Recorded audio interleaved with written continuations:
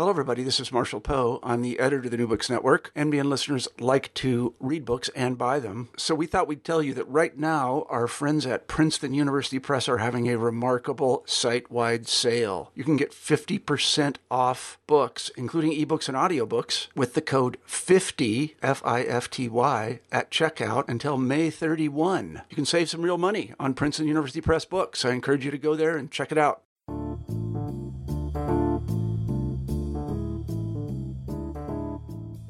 Hello and welcome to New Books in African Studies. I'm your host, Nicholas Walton. In every programme we talk about a new book connected with Africa and hear from the author. In this programme there are two authors, Jenny Trinatapoli and Alexander Weinreb, and their book is Religion and AIDS in Africa. It's a book rich in information and analysis on how two of the most important issues in African life affect each other. Here's the interview. Well, joining me from the other side of the Atlantic to talk about their book, Religion and AIDS in Africa, are Jenny Trinatapoli and Alexander Weinreb. So, welcome to both of you. Whereabouts are you both sitting? I'm in State College, Pennsylvania, at Penn State University. And Alex? I'm at the University of Texas at Austin, in the great state of Texas. Okay, well, Alex, can you continue for a second? Just tell us a little bit about yourself, and Jenny can join in, and then both of you just tell me how you came to be interested in this subject and write the book. Sure. Well, I'm a sociologist, but I think unlike many sociologists, I specialize in sub-Saharan Africa.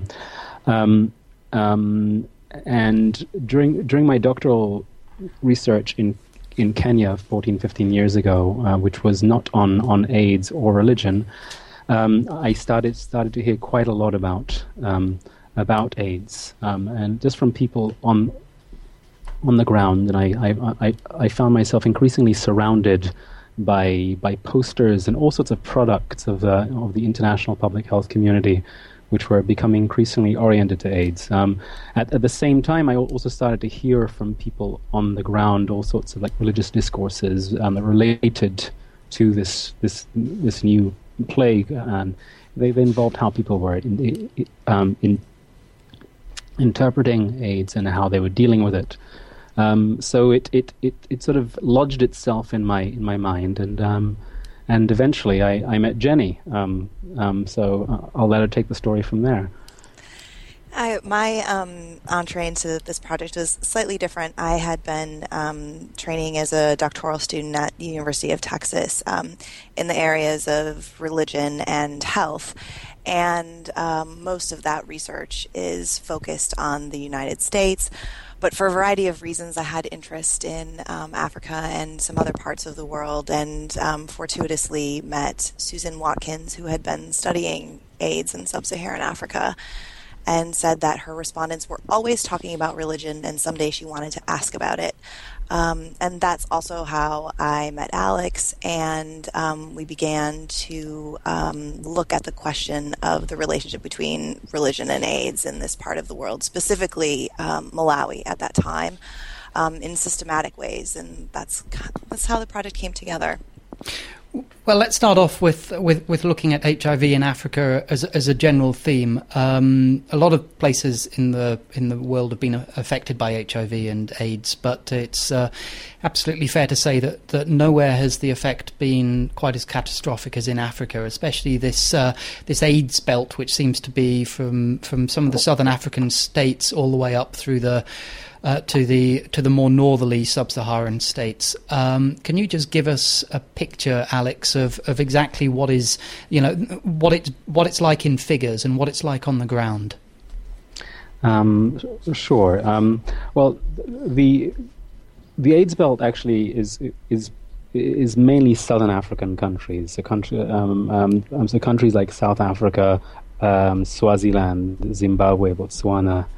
And as you move up a little bit into East Africa, the prevalence drops. So in the primary countries, you have what are thought to be HIV prevalence rates in what's known as the prime ages. So people from their late teens until their early 40s, in the 20 to 25% range. And as you head up into East Africa, so you have national prevalence more in the 10% range. Heading into West Africa, once you get as far west as Senegal, then it drops down to 1% or so. So when people talk about AIDS in sub-Saharan Africa, even though we like to think of Africa as this amorphous, just it's a place, right? And it's all the same. When it comes to HIV/AIDS, like many other things, there are incredibly significant differences between the areas, and this is one of the starting points for puzzling out, why, especially when HIV is supposed to have emerged in Central Africa, why it's actually much higher in Southern Africa.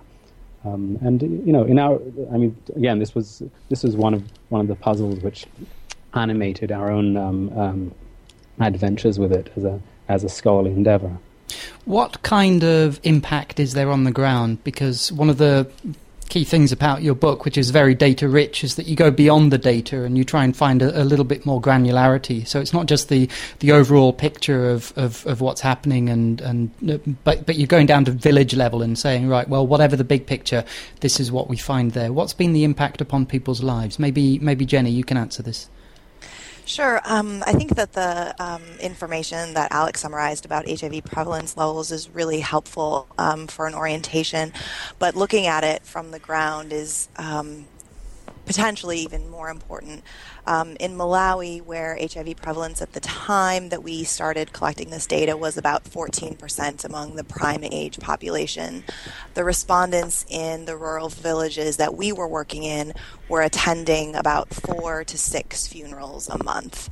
And that means that means that they're losing friends and people who are close to them at very high rates. So that's one sort of local metric that's not commonly used in demographic research that we find helpful in terms of estimating the magnitude of the epidemic, the number of funerals that people are attending. Another sort of informal metric that we started conversations about was how much time people that we were working with, our research assistants and local collaborators, were spending visiting friends and family members who were sick, bringing them water, food, helping them with chores around the house. And this was another way that we thought was helpful for estimating just sort of the scale of the epidemic. One other thing which obviously brings all of this together with your studies is that this particular part of Africa is extremely religious, broadly speaking, especially compared to most other parts of the world, similar to what we were just saying about the level of HIV infection. Can you give us a picture of exactly how religious it is and the kind of role that religion plays in people's lives? Because and it's worth pointing out here that, of course, we're talking about different religions in different places. Jenny, I'm going to let you do that. You're the true sociologist of religion. Sure. Well, across the African countries, we have data from almost everyone who responds to standard surveys will identify affiliating with a religious tradition that we would recognize, some branch of Christianity or Islam in particular. Beyond the fact that almost everyone, upwards of 90% across countries, is affiliated with religious traditions, we find that there are very, very high levels of religious involvement, and this is something we measure, for example, by the frequency with which people attend regular religious services. How often do they attend their churches and their mosques? And the levels are very high, upwards of 80% of people attending weekly or more than weekly in dozens and dozens of countries. And beyond attendance, we find that again, here, about 90% of the population in the dozens of countries that we have data from tell us that religion is very, very important in their lives. And of those three very sort of crude measures of religion and religiosity, we easily conclude that it's a very important part of people's daily lives. And what you set out to do in this book was to try and find some kind of empirical account of this of the impact of religiosity on HIV. What kind of broad findings can you kick us off by telling us about? Well, and I think one of the starting points for this was for us was not only are there differences in HIV prevalence between different religious traditions, and then also between different types of communities within any given tradition.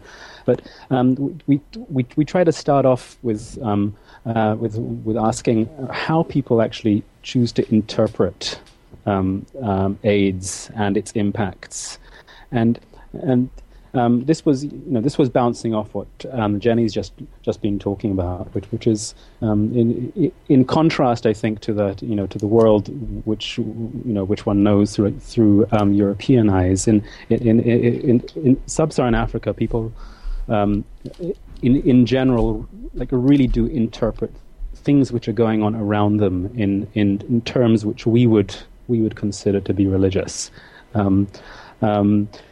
So we found that for example, if you want to give somebody information about HIV transmission, I mean how this virus is passed from one person to another, in the terms which people use on the ground, that provides a satisfactory answer to the question of how somebody got infected, but it doesn't answer the question of why they're infected.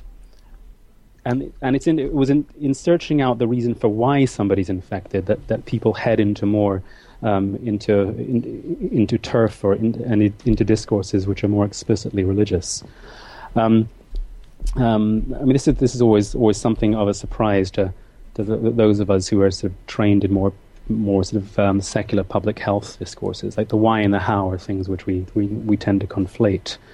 So that was one. That's one example of just a straightforward result, which we think is pretty instructive, and can really help in both understanding what's going on and also in designing programs which more effectively cater to people's needs on the ground. So, Jenny, can you fill out a couple of other thoughts there? Obviously, we have differences between types of religion, such as Islam, different sects of Christianity, such as Protestantism and Catholicism, etc. Are there any big headlines that you would be able to draw out as differences between the impact upon how those particular religions impact upon the prevalence of HIV, its treatment, etc., etc.? Sure. In talking about, for example, prevention and HIV prevalence, I think one of the big headlines would be that we find fewer differences between religious groups than many people would have expected. And we think that there are a couple of reasons for this. One of them being that if you imagine rural African communities, you can imagine a Catholic parish, you can imagine a local Pentecostal congregation. In rural areas, because of this, how daily life is structured, and because of the lack of roads and infrastructure and communications, many local congregations are pretty disconnected from their denominational authorities, and Catholic religious leaders in rural areas, for example, may have conversation partners that are their local religious leaders of other local congregations. For example, they may be in dialogue with the imam who is in charge of the mosque a kilometer away, and they may be in charge with the Presbyterian in communication with the Presbyterian minister. And in that way we find that messages from and the sort of context of religious groups, they tend to look similar to one another in geographic areas, more so than we would expect if we were thinking about about religious congregations hierarchically and imagining that every local priest or pastor is, carrying out the orders of their observing bishop or sort of more regional leader. Exactly, going further up the hierarchy. Exactly. So, sort of few differences between religious traditions in terms of prevention, in terms of sexual behavior. However, we do find big differences in terms of the level of religiosity that people report, in terms of understanding their own sexual behavior, the way that they think about sex, the way that they think about prevention, and that does have consequences that demonstrable epidemiological consequences, where we find people with lower levels of HIV prevalence in areas among highly religious subpopulations. So, just to yes, of course. Just to fill that out, if I can. So one of the things which we did, which I think makes our data fairly unique, is that we've got this national or the sample of almost 200 congregations from which we collected data, including sending people to listen to and observe sermons, and then interviewing the leaders and asking them all sorts of questions about their own views and the sort of things which they preach about, and we found basically that in those congregations in which the religious leaders are taking their messages related to AIDS are much broader. So they're both biomedical. You should use condoms and protect yourself, but they're also moral. Mm-hmm. Like you need to practice abstinence and be faithful, and they include sanctions for behavior which crosses those sorts of moral boundaries. In those congregations with both moral and biomedical messages, that's where we find lower rates of HIV.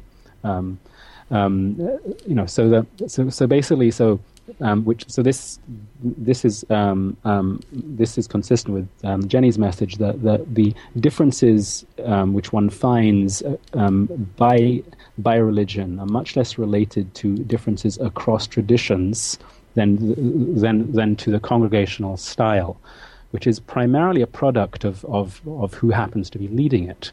Because there really is here, as in many other cases, there's a sort of divergence between what's the official discourse of a denomination and what a particular local leader who has all sorts of other things going on. I mean, there are also the seminars on AIDS which he could have attended. So there's this tension between like the national leadership and the local. And that has these demonstrable epidemiological results.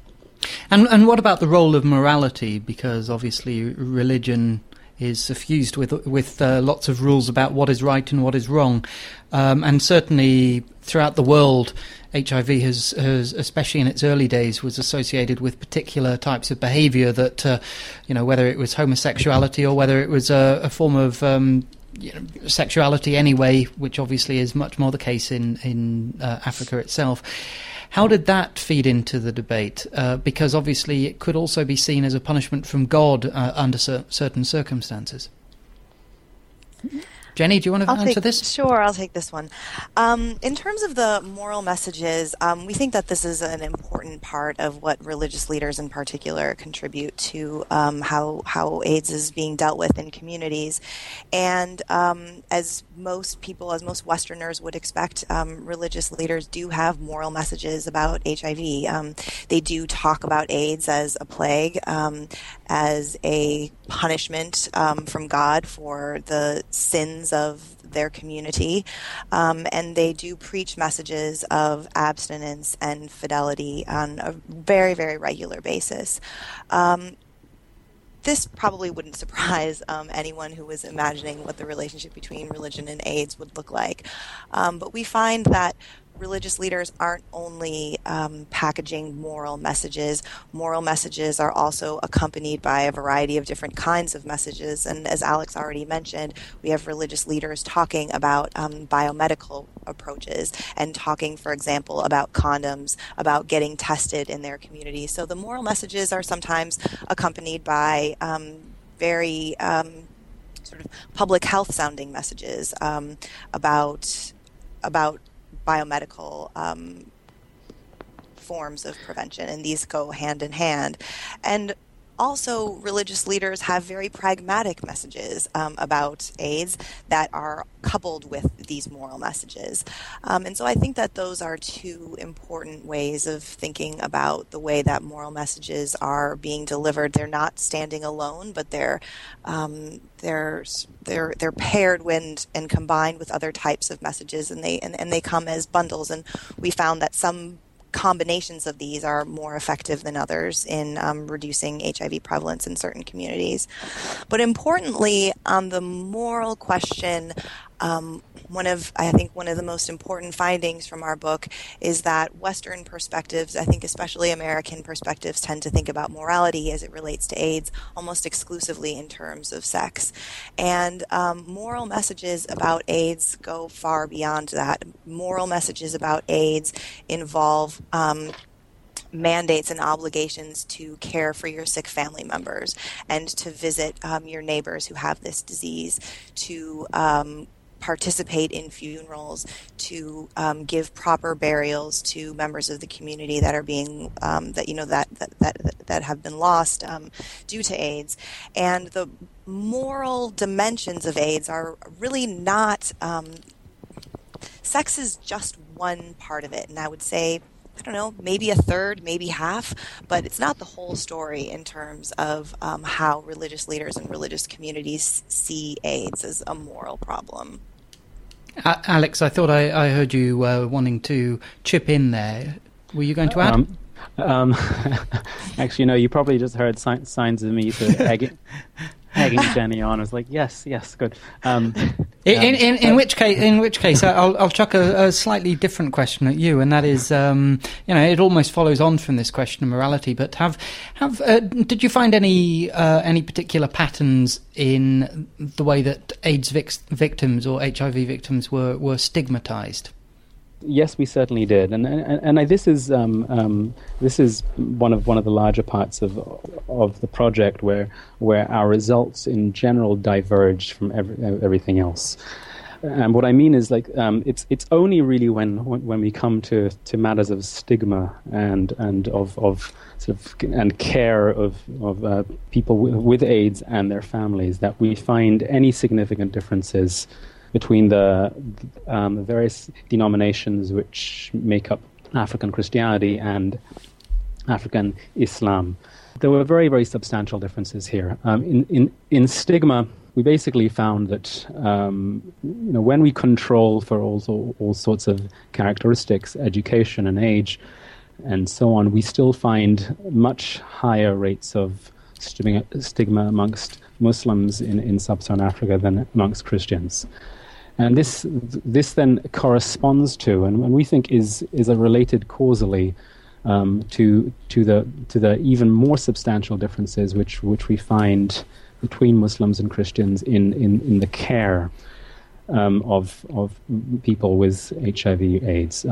So for example, in 2004, we in a survey of close to 2,000 people, we asked all respondents if they had visited the sick during the last months, and all of the Christian groups, these averages. So whether one was like Presbyterian or was a Baptist or one of the evangelical churches, they were all roughly in the 30% range. So from 30% of our respondents who were Christians had said they had visited. And like amongst the Muslims, it was only 7%. And this is an enormous difference. And we we argue that this is rooted in very, very different sorts of congregational structures. So, I mean, churches, as we observed, basically all of them have like a weekly collection for the sick. There's a committee, and many of them then straight after services they go and visit members of their church who are sick, who are too sick to show up, and they give them cheer, or they give them love.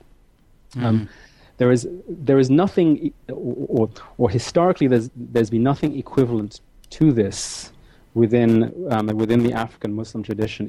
Even though there are the same underlying norms of charity and helping people who are not family members, but it's that missing institutional layer which we think ends up having a very, very significant effect on people's lives. I mean, the difference between 30% and 77% is massive, and so it's one of those. It's one of the only.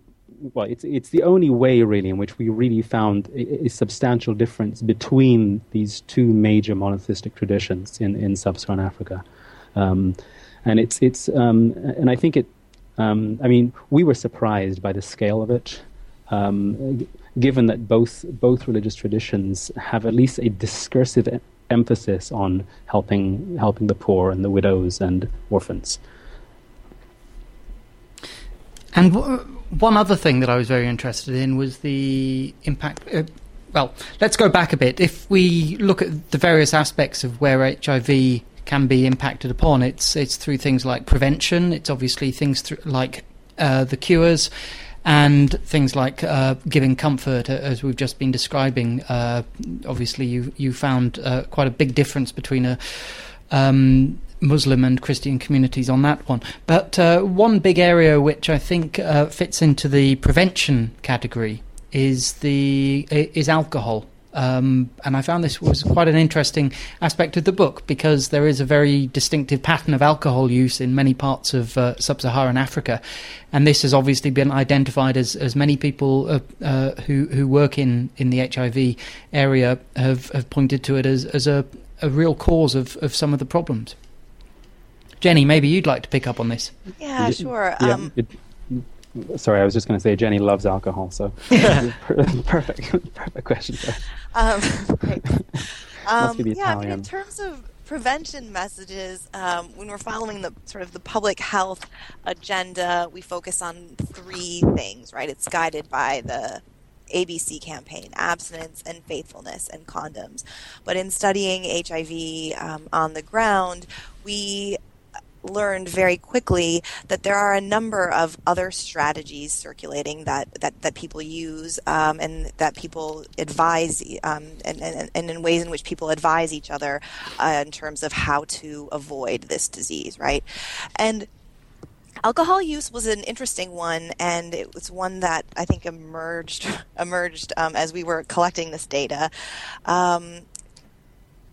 The idea is pretty simple. It's that people who are drinking heavily don't make as good of decisions as those who aren't, or as the same person does when they're not. And we have lots of religious leaders from traditions in which alcohol consumption is forbidden, and also within traditions where it's not explicitly forbidden, encouraging members to stay away from alcohol, also to stay away from drinking establishments, which are where a lot of sort of one-off sexual encounters, not only but sometimes with sex workers, occur. And so this sort of wisdom of avoiding alcohol as sort of more fundamental prevention strategy, because avoiding alcohol is going to help you avoid risky sex. It was a message that came through very, very, very, very clearly in multiple religious traditions, even, for example, among Catholics and other groups that don't have any formal prohibitions against alcohol use. If I can just add there, Please do. I mean, one of the transitions happening in sub-Saharan Africa, and this is particularly true in urban areas, but one finds it reflected in trading centers in rural areas too, is as you have this, or as there's been this rapid increase in the number of educated people, there's also been a change in consumption patterns. And a growing taste for like Western style alcohol as part of a growing taste for Western style fun. So you see posters in cities advertising the same sorts of products which are advertised in the first world cities. So cell phones and cars and all sorts of consumer items, and alcohol is one of those. So on one hand you have the appeal of this like modern, fun, middle class lifestyle for young people, which is drawing people in, and on the other there's the acknowledgement that as Jenny has described, like with alcohol comes a slippery slope into all sorts of other like iniquitous activities, behaviors. Yes, behavior. And some of these then becomes sanctioned by some religious leaders. So we came across stories of like a local pastors who were who go to somebody's house and say, hey, you were seen in that bar last night. Why were you there? If you go there again, you will be sanctioned. So, and it's really trying to stop the slide. So somebody who gets drunk and ends up having sex with a bar girl. Absolutely. One other thing, which you're talking about the great transformations that have happened in Africa throughout this period of HIV infection and its prevalence across the continent. Obviously, urbanization is something that you've just touched on in that answer, but it strikes me that a lot of what you're talking about in terms of how religion affects HIV in all of its dynamics is very much based down at the village level. It's based upon how the dynamics of that religion work with that particular preacher, etc. We were talking earlier, and Jenny was saying how you're often divorced from the church hierarchy, so it doesn't really matter quite so much what the bishop says; it's what the guy in front of you says on the Sunday or whenever you go and listen to him. Obviously, with urbanization, which is increasing apace across sub-Saharan Africa, how is that affecting things? Because obviously that's access to all sorts of, much higher up the hierarchy religions.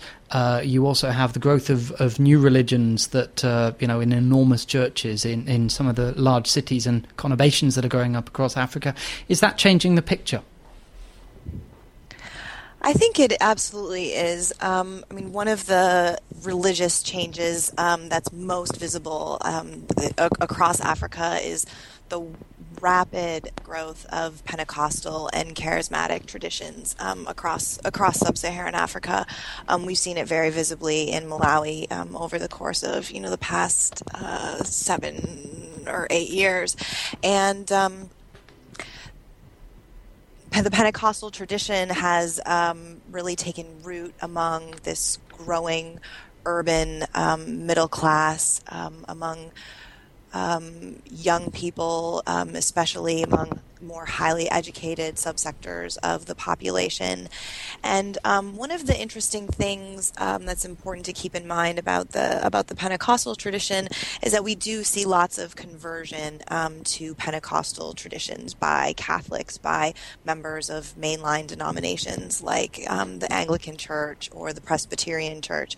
But we also see people, especially young people in urban centers, who maintain their affiliation with the tradition they're from, with their Catholic Church, for example, but are participating in religious revivals and in sort of charismatic services that are taking place, sometimes spontaneously, sometimes planned, sort of youth rallies that are Pentecostal and charismatic in nature, and this is highly visible in urban centers and in urbanizing parts of the rural communities, and some of you can call them the hinterlands, but these trading towns, for example, where lots of where people from rural villages spend time trading their goods, and sometimes move to before a larger migration to one of the more typically urban centers.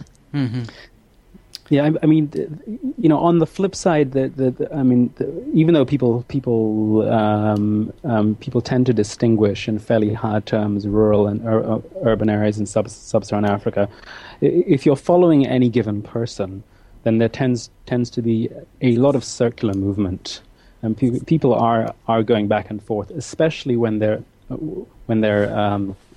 unemployed or underemployed or working on temporary contracts, which is the way that many people live. So so they can go to a church associated with one denomination when they're at home in their rural area, and they can go to another one entirely when they're in the city. So people's like religious affiliation then is a little bit less fixed than we typically think of it. Mm-hmm. Because of all these migration flows. Yeah. There's just a constant flow. And one other thing that obviously intersects with HIV and AIDS, but I'm not sure how it intersects with religion as well. Traditional medicine. Who's the volunteer to tell me about how traditional medicine fits into this whole narrative? No one. Okay, I'll go. Alex, it sounds like you. So, there's a whole subset of topics which people are instantly attracted to when they're doing stuff on health in sub-Saharan Africa. And in the AIDS literature, you see this with less now, but certainly during the 80s and 90s, you had lots of focus on exotic practices, so weird like marital relations and sort of sexual patterns in general. And then there was also this focus on witchcraft, and then somewhat like related to that. Traditional healers. The big thing which we found, I think, is that there's still a lot of serious engagement with traditional healers, and the traditional healers are distinguished classically from witchcraft in the fact that they don't use any blood or products of the human body. They just use herbs. So people will in parallel go to like traditional healers for a bunch of reasons. I mean, sometimes it's sort of it's just like long established family tradition. It's easier to pay them because you can pay them in kind. You can pay them with like a chicken, which you can't do at the modern clinic. The clinic might not have any like drugs, or will have a really rude nurse who talks down to these poor people because she's educated and urban, and so there are all sorts of reasons why people can use it, but sort of typically we found that there's parallel use of modern and traditional medical styles. It's not like people choose to go either one way or the other. Mm-hmm. And I think also sort of following what Alex said there, is that people are simultaneously engaging in, first of all, biomedical treatments from clinics, also traditional medicine, and also seeking faith healing from in religious congregations. And one of the religious groups that has distanced themselves, or at least tried to distance their members more explicitly from from traditional medicine has been the Pentecostals. There are messages specifically to avoid traditional healers from Pentecostals. But among other religious traditions, religious leaders sometimes encourage their members to see a traditional healer when they have when they have an illness, when they have symptoms that are not getting treated in clinics, and that's not uncommon. We also had at least 2 religious leaders in our survey of over 200 who doubled as traditional healers and religious leaders. So some of religious leaders wear that very same hat. We're drawing to the end of the interview now. I just had a couple of questions still to ask, one of which is obviously tying up what's in the book, and that is asking for some kind of conclusion, because obviously it seems like quite a mixed picture. It's a lot more complex than we might imagine when you first look at the intersection of religion and AIDS in Africa. So we'll start with you, Jenny, seeing as you were talking last. What is your big conclusion, or what is your big thought at the end of this book? I think that in trying to understand the AIDS epidemic in sub-Saharan Africa, in arguably the most religious part of our world, we just can't understand it accurately if we're thinking about it only as a medical problem, because that's not how most people in sub-Saharan Africa are experiencing it. We sort of argue in this book that people are experiencing it just as much as a religious and as a moral problem as it is a medical or a health problem. And I think that shift in thinking about AIDS specifically with a religious lens, not, reluctantly, like, okay, if we really, really must, then we will, decide to look at how religion shapes sexual behavior. This was sort of one dimension. But in terms of a holistic view, I think one of the conclusions for us is that it's really impossible to understand AIDS in this part of the world without taking religion seriously. And I think one of the other parts is the assessment that everyone wants. Religion, is it more good or more bad? Given that this is sort of a mixed bag when we're talking about different types of prevention, when we're talking about stigma and caregiving, and we have sort of 2 sides of the same coin in many of these different dimensions of understanding AIDS. But overall, I think the data is pretty clear that if you have to make the call, I think that religious traditions in this part of the world are contributing a lot more good than bad, and that is a story that's been overlooked by the Western media's portrayal of religion and religious leaders and religious people in this part of the world. Interesting. Alex, would you concur with that? I certainly would concur, and I think there's been a transition as well, and one thing which we haven't talked about today, but I think certainly Christian religious traditions in the early days of HIV/AIDS, there were a lot of mistakes made, I think, and a lot of things which I think devout Christians are fairly ashamed of now. But the empirical evidence for sub-Saharan Africa, I think certainly certainly the data which we collected are pretty clear that in general, there are exceptions, but in general the contribution is positive, both if you're talking about prevention and if you're talking about care. There's, if I may, there is one more. I think central result, which I think I sort of came away feeling strongly about, and that the way that sub-Saharan Africa is often been represented and still is to some extent, it's in a very negative way. It's a place filled with disease and suffering and death, economic and political stagnation, and that same sort of story lends itself to the characterization of Africans as being somehow doing in an unreflective way the bidding of their culturally conservative leaders, whether they're political or religious. But one of the things which we find, and I think show over and over, is that people on the ground are much better than that. They're skeptical of all sorts of authority figures, and those authority figures are African and they're foreign.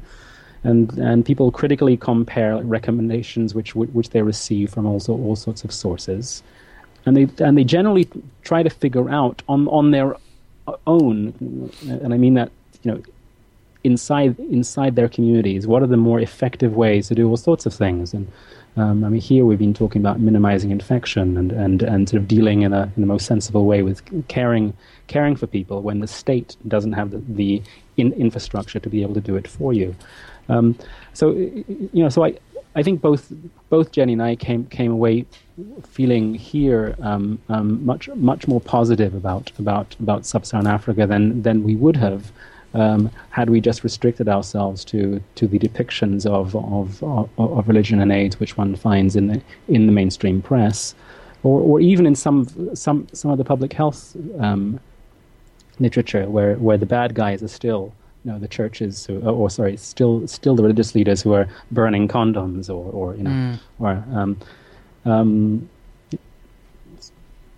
I'll leave it there.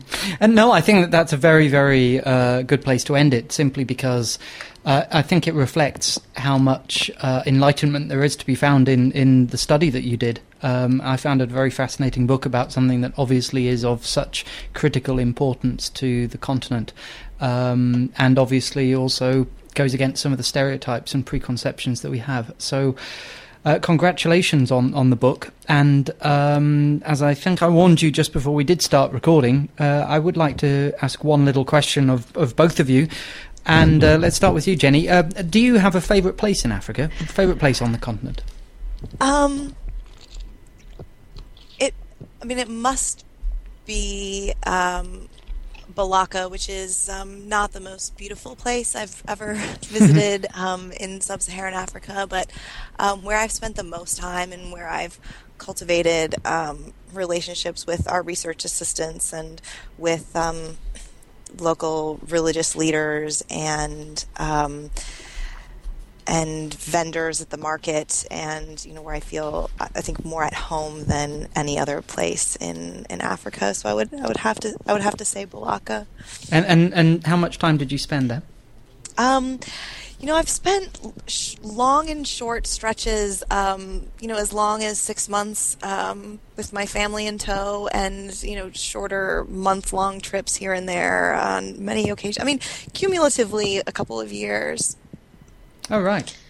Excellent. So, okay, Alex, your turn. Well, I mean, I'm going to go for something completely different. I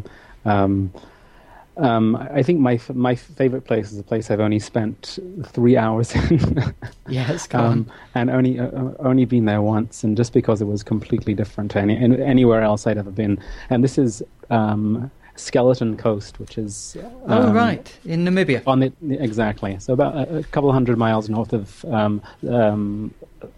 I think it's called Swakopmund. Yes, yes. And so this amazing place in the middle of nowhere where you can roll down a sand dune, which is 100 feet, 200 feet tall, and as you're rolling down, you hear the undercurrents of your body shifting the sand layers beneath, and you just hear the booming of the sand dune. I mean, it's an incredible place, but not for any social contact, because you're not likely to come across anybody there. I think that part of Namibia is mainly full of tourists who are rolling down sand dunes. So, but it sounds as though it was a very good 3 hours. It was amazing. Okay, well, once again, congratulations on the book. Thanks for your time, and thanks for joining us on the New Books for African Studies, Jenny and Alex. Thank you for the Thanks very opportunity. much. And that was Jenny Trinatapoli and Alexander Weinreb talking about their book, Religion and AIDS in Africa. Remember that you can follow the New Books Network on Facebook and Twitter. But from here in London, have a good day.